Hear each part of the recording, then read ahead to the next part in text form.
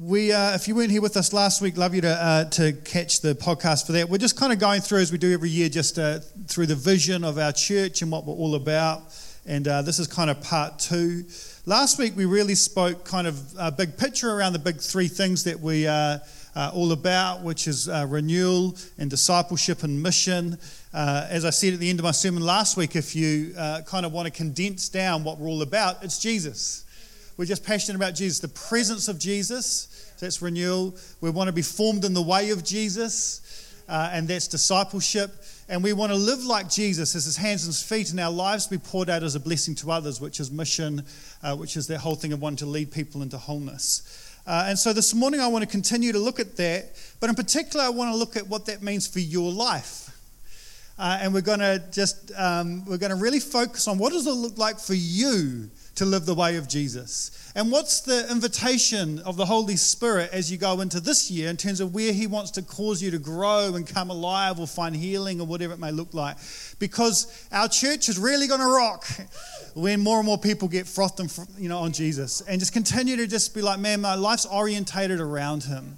And as he changes us, it's just so attractive, and that's what the church is called to be, is it's like this new humanity. This is like, this is whole new group of people that are learning to live the life of love with Jesus as King until he returns in glory one day. And then it's like we're this new priesthood, we're kings and queens in this new humanity. And so that's the question today. I got asked a really lovely pastoral question when we had our picnic a couple of weeks ago by Vicky Monsell. We were chatting away, and then she looked at me, with this very pastoral look, and she was like, Sam, what are you looking forward to this year? I was like, isn't that a lovely question? I was like, thank you. I said, let me think about that. And it actually took me a little bit by surprise as well. I was like, what am I looking forward to this year? And I reckon that's part of the reason why this whole COVID thing's a real pain in the butt, is because there's stuff that we look forward to, and then it's like, okay, that's not happening. And anything at the moment, planning anything's an exercise in comedy, I'm discovering. It's like, we're going to do church like this. Okay, no, we're not, And then there's occasionally, you actually, like my brother had his wedding, and at the end it was like, we actually got to do that. It was amazing. It was awesome, Jen, for my 40th, bought me tickets to Fat Freddy's Drop. We were going to go up there for a couple of days up to Auckland. I had my birthday in August, so then we had a lockdown or something changed, so that all got cancelled. So the ticket's been rescheduled for March. That's going to be cool, I've got that I don't have that to look forward to. You know what I mean? So it's like, so when she asked me that question, I was like, well, I was at that point, I'm really excited about the journey that we're going to take as a church in terms of the building thing. Now, I don't know what that's going to look like anymore, because I had all these plans for term 1 that are like, okay, so, we're going to take that off the table. So that was my one thing I'd mentioned to her. But you know what I said to her actually? I was like, you know what I'm actually looking forward to, because I've really got not much else there? It's like, I said this, I'm actually really looking forward to my average week. I'm just looking forward to my average week. Now, I've been on this pursuit for years now, where it's like, I want Jesus to so shape and change me that my average week is a net gain for the state of my soul. Like, I actually feel a little bit more alive, a little bit more human, a little bit more content, a little bit more, just a little, that's what I call upper click, just to upper click a little bit on my average week. Now, there are lots of weeks we have that aren't average. And I was like, oh no, Lord, I planned this message out like last year. And, I do have pretty good average weeks, but this last week wasn't an average week. This last week, Judah had an ear operation on Monday that was quite major. And any parent that's seen their kid go through an operation knows what that is like. It's just like they're operating on your heart. That's what it feels like. And so you've got that whole kind of emotional, intensity. That was Monday, And then Tuesday, pretty hammered, but we had to have our staff meeting to work out what we're going to do. So it's been one of those weeks where it's just, a few pastoral dramas. It's like, this hasn't been an average week. And I'm like, oh man, I don't feel qualified to give a good Go Team talk around. Let's have a great average week, man. My last week's been real wobbly in terms of I'm just kind of getting through day by day at the moment. But here's the second thing I've got that gives me some credibility today, is that a number of years ago, again, I was like, stuff it. I'm just not going to give up the pursuit of the rich life in Jesus. I'm going to keep getting back on the wagon every time I fall off the wagon. And I'm not going to just say if I've had a rubbish week, this whole thing doesn't work and I'm just going to take a massive off-ramp in terms of the pursuit of the way of Jesus. No, as quick as I can, I'm going to get back on the wagon and I'm going to doggedly pursue the way of Jesus. And what's that meant is that I had to get over the microwave mentality that we have in our culture around change. You aren't changed in over 1 week. A conference may help, but it isn't going to change your life. What's going to change your life is just not giving up around the vision that Jesus has got for you in terms of how you're meant to live your average week. And if you continue to pursue that, you'll start to discover the rich, abundant life that's found in Jesus. And that's what I'm interested in as a pastor. I want to see your life changed in Jesus. And if we see our lives changed, then we're starting to smoke what we're trying to sell to our community.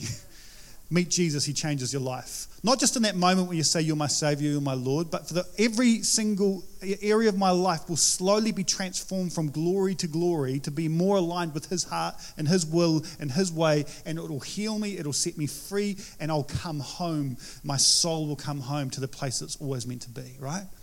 So that's what I'm all about. Now, Paul's a great example of this. We're going to look at a couple of scriptures here that really I find fascinating.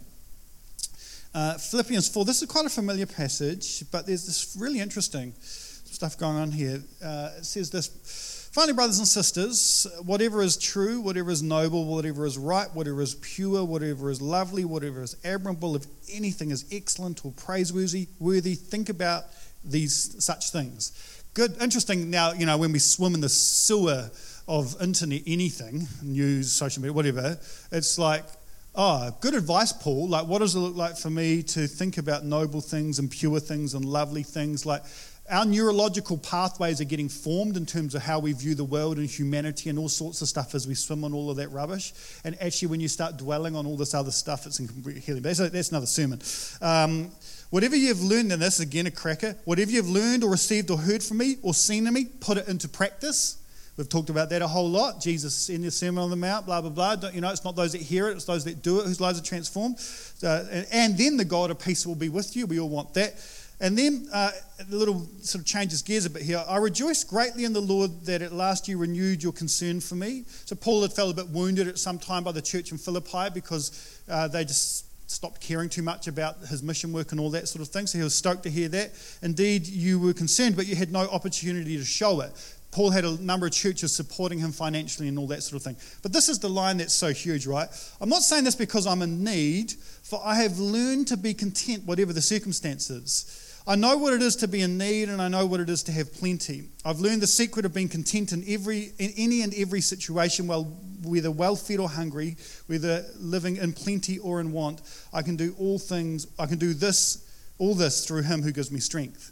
That last verse, people love taking out of context, like going into a boxing match. I can do all things, and it's like, no, actually the context here is Paul's talking about what does it look like to live a deeply content life. We can do that. And he's like, deeply content, so when he's like, with plenty, I can be deeply content, which is interesting. Because we think, oh man, like, if I only had a little bit more, then I'd be a bit more content. It's kind of the lie of consumerism. And then it's like you get that toy and it's like, it's not enough, I need another one. And it never satisfies, right? And again, just to we've already done the confession, but we may have to do it again. The reality is every single one of us in the room today live in the top 8% of the world's wealth. So we are the ones with plenty. Have we learnt to be content? Or Paul says, or in need, where it's like, we're going to have to, we really struggle with this in the West. We're going to have to tighten our belts a bit. Like, we're going to have to change how we do a holiday, or we're going to have to change our lifestyle in some way, because we can't live beyond our means right now. That's foolish. We're not into debt here. We're not into a real pickle. So I'm going to learn to be content when I don't have all the stuff I'd like to have. And the signs that, now, who wants to live like that, by the way? Like, this is what God wants for us, to be deeply content with our lives. The signs that we're not content is that we go along through an average week and then like the pressure builds to the point where we have to binge on something to let like the pressure valve out of our discontent. may be cream buns, it may be pornography, it may be alcohol, it may be shopping. I'm not too sure, but there's a cycle that will happen if you're not content, where you get to this point where you've got to do a whole lot of stuff because your soul is not content. Another sign that we aren't content is that we have thoughts of how we'd like to escape our current reality. At worst, that's suicide. What we often do is imagine another job. I've been there a couple of times. Or we imagine, I don't know what it is, been in another marriage or and we have these things of escape where we think about what our life would be like. And again, Scott Peck said that mental health is accepting the brutal state of our reality at all costs.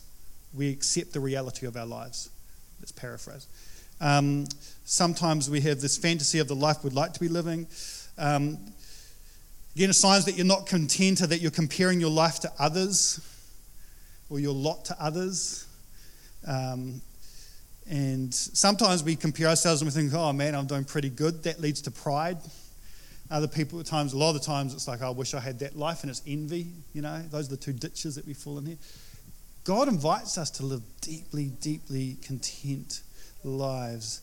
And how's Paul done this? He's learned to be content because he's put the stuff into practice. Like the God of peace is with him. He's put all the stuff into practice to the point where he's deeply content no matter what's going on. That's a beautiful vision for human flourishing, in my opinion. And I'm a hypocrite in transition, but I've taken enough of this journey to know that this is true in Jesus. You can be deeply content with your church, with your family, with all of the mess, right, of the reality of your life. You can still be deeply content. But interestingly, so you've got this whole thing where it's like actually just, to put things into practice so we be deeply content. We'll talk about that more in a second.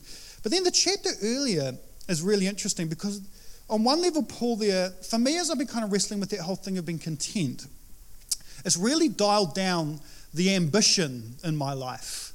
Like, I'm just driven and I'm striving and I'm working mental or whatever to try and become somebody in whatever space that we exist, and to try and accomplishments, whatever it may be.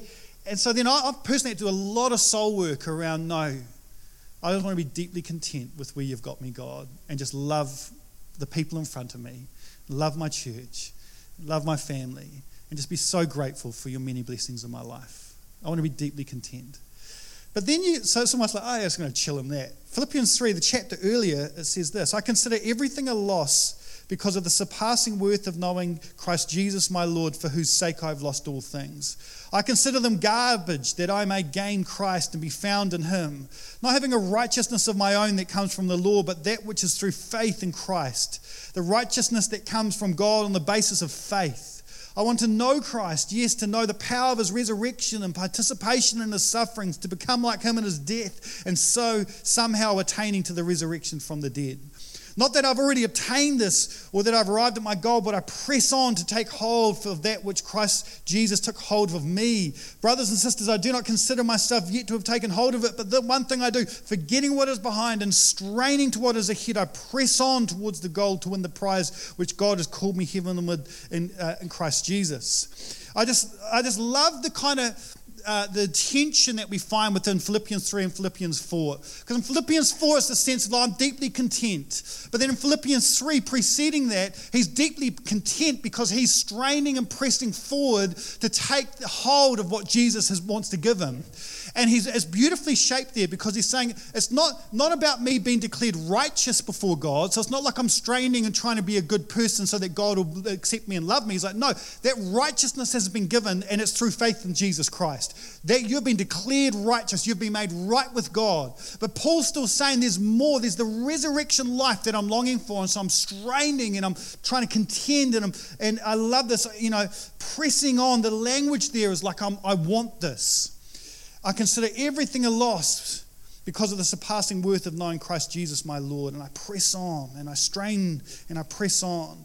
The Christian life is both growing in deep contentment, receiving the grace of God as a disciple of Jesus, and learning about the depths and beauty of his grace. There's a deep contentment. And it's also straining towards what is ahead, pressing on, not giving up, not stagnating, not settling. And Paul's a great example of this. You know, the greatest compliment that a person didn't say this to me, but said it to someone who then said it to me. Just always good gossip, right? The greatest compliment I've heard in a long time in this church has been someone that said, I've changed more in the last couple of years in Bay Vineyard than I have in many years previous to that. And I was just like, oh, that's, again, glory to God. Isn't he good? And the reason I say that is because there's a grace on our church to see you formed in the way of Jesus. There's a grace on our church to see people formed radically in the way of Jesus. I love it. It's beautiful. And there's something that happens when you start to get a vision for your life that aligns with the grace that's on our church. Like, that's dynamite. I want this to be a culture where growing and changing is normal. Where year to year we're growing in Jesus. And so the question I have for you is, like, what does it look like for you this year to grow in the way of Jesus, to press forward, to strain, to press in to the things of Jesus? What does it look like for you this year? And for the remainder of the talk, we're going to be asking the Holy Spirit just to speak to us, because we're all different and we're all at different stages of our journey. But God wants to give you a vision for how your year looks that's different than last year and the year before and the year before. He this year wants to transform you from glory to glory. And here is the reality. That is an invitation of God. So he's not going to make you, but he's going to put you in environments that invite you. And this is one of them. Not an accident you're here this morning, not an accident if you're watching later or listening to our podcast. God wants to invite you to grow in him. What does it look like for you? Dallas Willard said to do that, we need three things. We need to have a vision for what that life for us looks like. Do you have a vision for the life you actually want to live? Again, so this isn't to say we're not content, but it's actually that it's to have a vision that you press forward to take. You're like, oh, that's who I want to be. What could it look like if you allowed the kingdom of God to define every area of your life? What would it look like? This is, again, for a vision of being a person who's filled with the fruit of the Spirit. Like, it would be a good thing to memorize the fruit of the Spirit. Or 1 Corinthians 13, love. Have you got a vision for who you're becoming? That's what love looks like. Is 1 Corinthians 13. Or Colossians 3, clothe yourself, and all of this beautiful stuff says. There's so many passages that I could point to, the Beatitudes, the Sermon on the Mount, all of this sort of stuff. But do you have a vision for what the rich, beautiful life in Jesus looks like? Do you have a vision for the be with Jesus, become like Jesus, and do what Jesus did, stuff that we talk about all the time? And again, I'm going to give you some homework today to reflect on that. But, you know, like, do you have a vision for, like, how you would love your devos to look? Your devotional life? Like, I'm not there yet. And every time it's like reverse consumerism, actually. It's like, oh, if I get there, and then you get there and you're like, this is amazing. It actually does satisfy, but oh, I want more. I want more of him. I want to go a slightly longer, slightly deeper. I want to, you know, this year over summer I was just praying about the year, and it's like, yeah, I want to go deeper. I want to go deeper in my devos with you, Lord. So then you start having a vision, like your imagination has to kick in. What would that actually look like? And you know, in my mind, I'm like, I want many leather-bound books.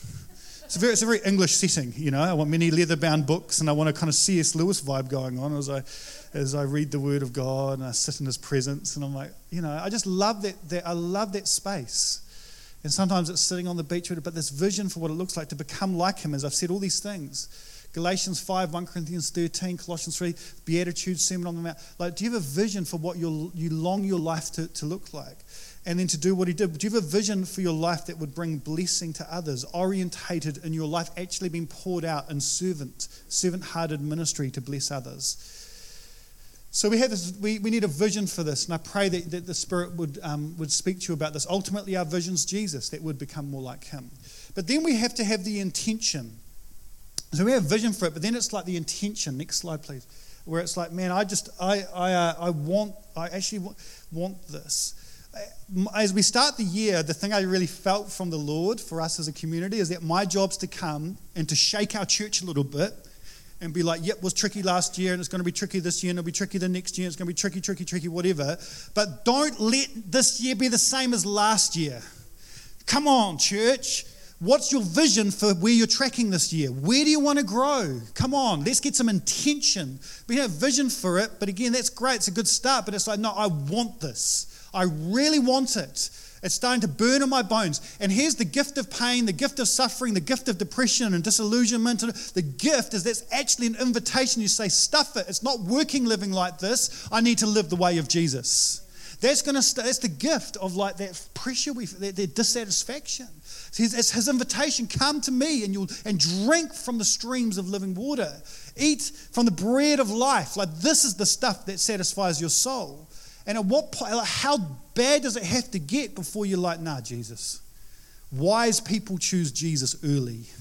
Wise people orientate their life around Jesus radically and discover the life that's found in him. 1 Peter is interesting here. It says, his divine power has given us everything we need for a godly life. Through our knowledge of him who called us by his own glory and goodness. Through these, he has given us his very great and precious promises that we may participate in the divine nature. That's incredible, divine nature. For this reason, again, make every effort to add to your faith goodness. And goodness, knowledge, and knowledge, self-control, and on it goes.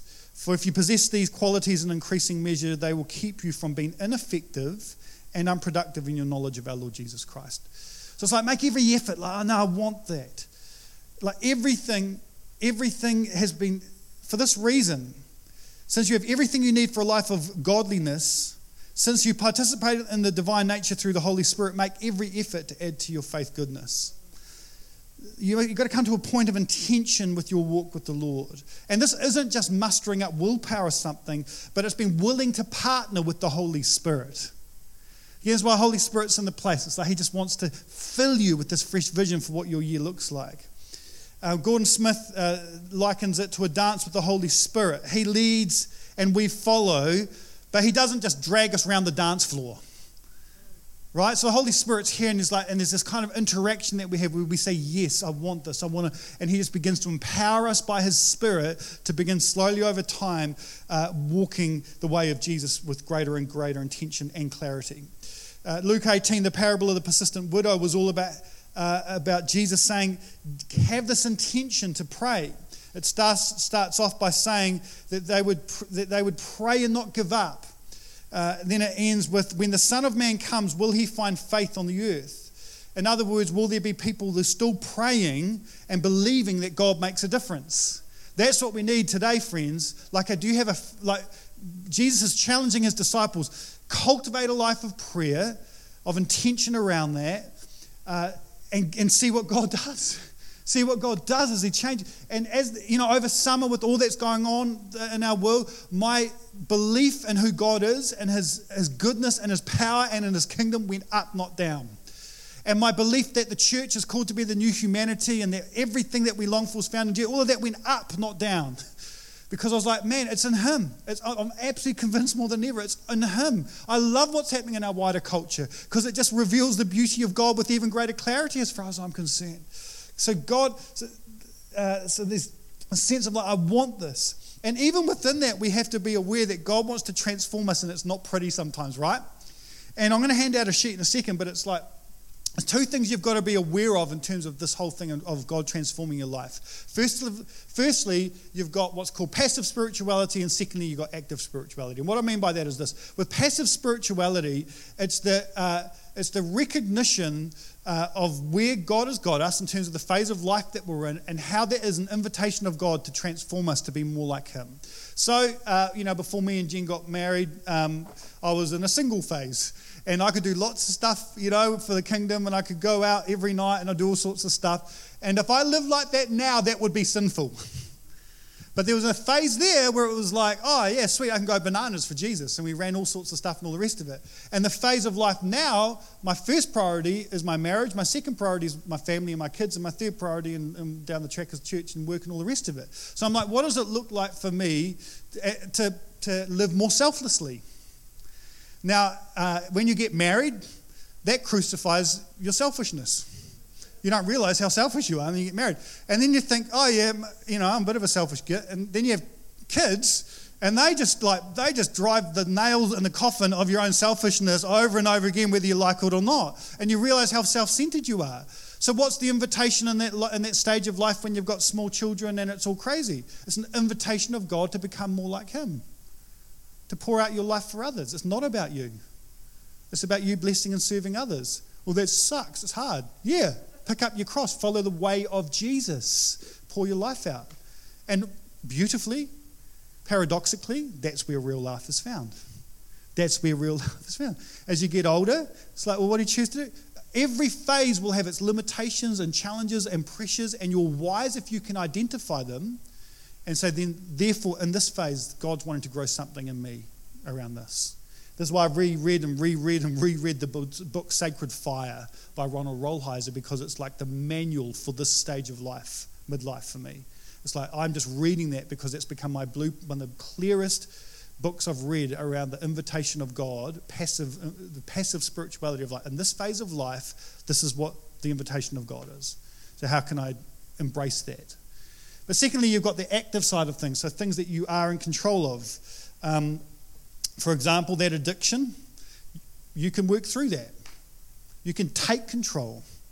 Go to counselling, go to Afi meal, go to AA, whatever it is. You are in control of your diary for the most part. You're in control of when you set your alarm. You're in control of what the Holy Spirit may be saying to you this morning around this is where I'd love you to grow. And can I just say this as well? I'm a lazy person and I'm not very structured. Okay? You know, some people you're like super like A-types, really annoying. A few of them in the room today. And there's other people that are like really structured just by default, quite structured.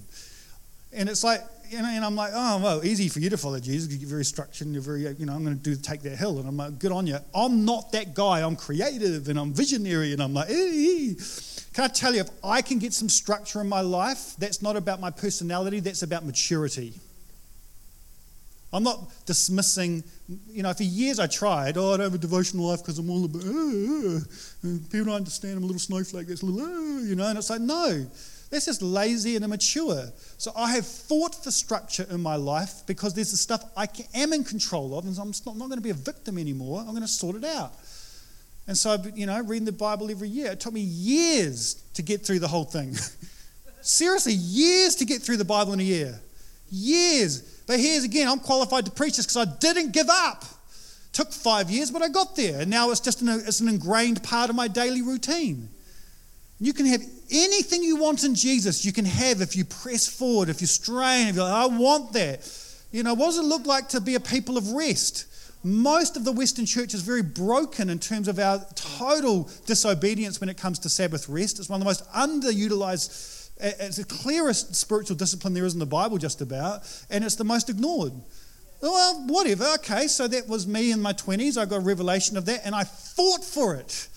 Now, would I want to go back to Egypt? No way in a million years. I love that rhythm's in my life. It's the reason I'm still pastoring today. 2 reasons I'm pastoring today. Private life of prayer and Sabbath rest. Only 2 spiritual practices, 2 most important in my opinion. That's seen me come to life more than all, just unreal. More than 1 million conferences combined.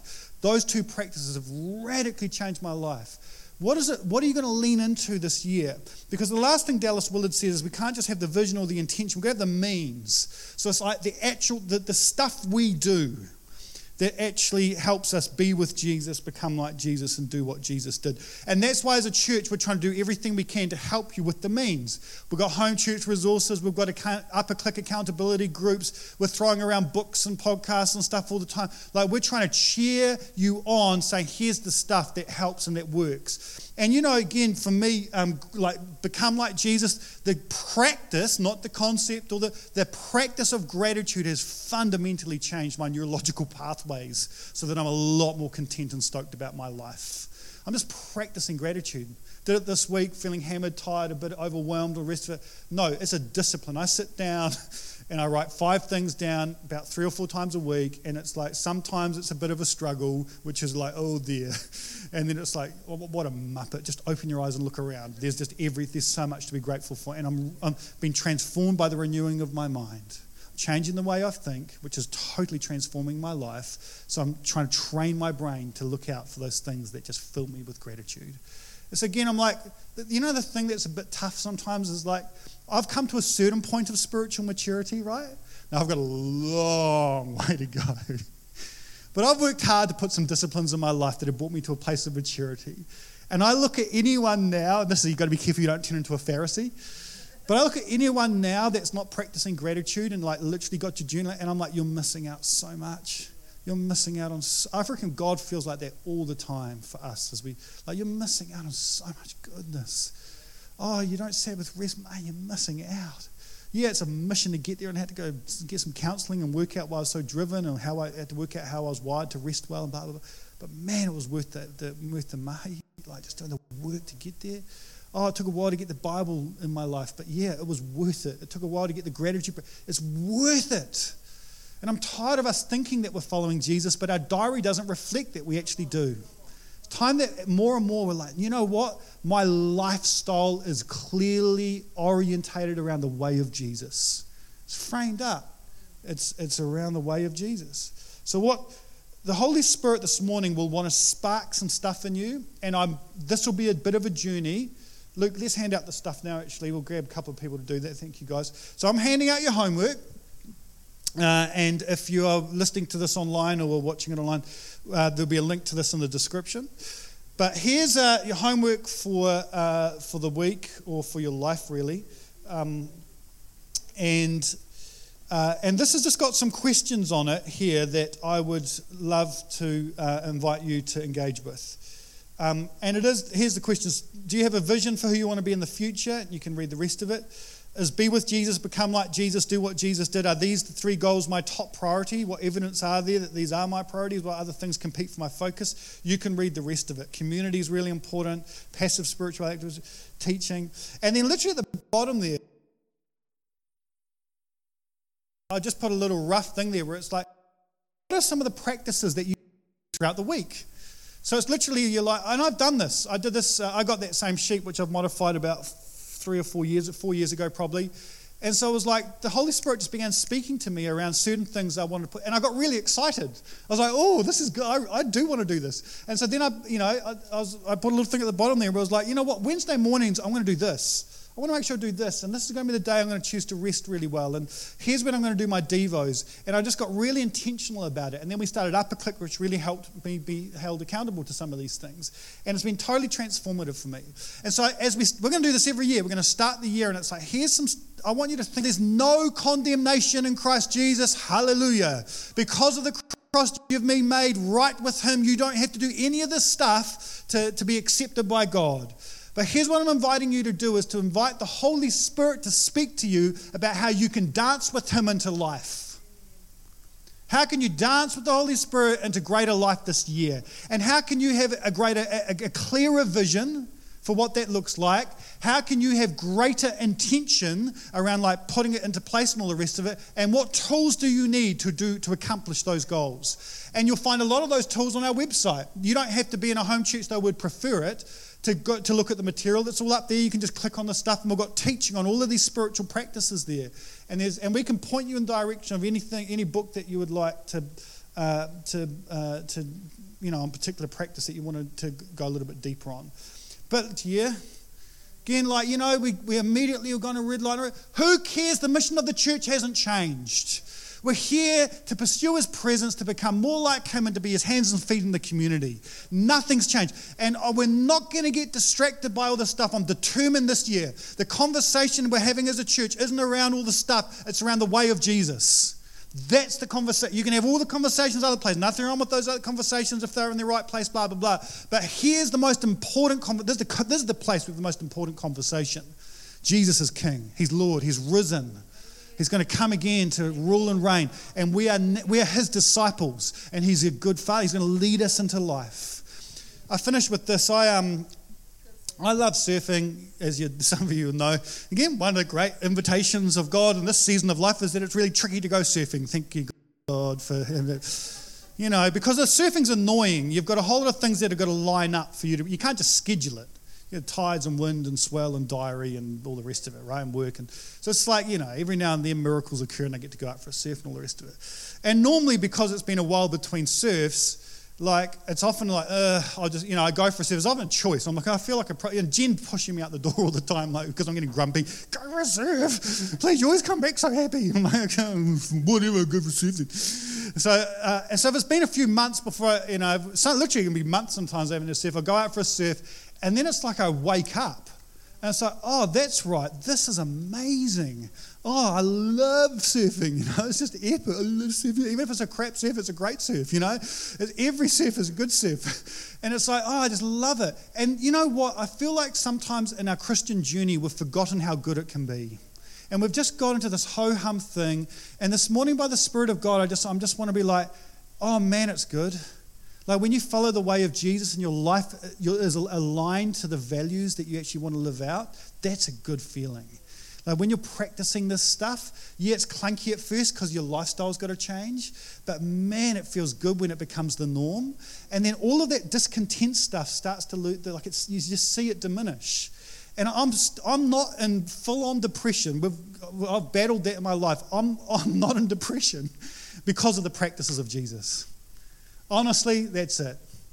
I would be just not in a good space in my mental health if it wasn't for the way of Jesus. But I feel on my normal week, I feel really good. Jen's like, what about this week, babe? A little okay, a little grumpy, but whatever. But I'm back on the wagon, babe. Come on, let's go, right? And that's what I want for you guys.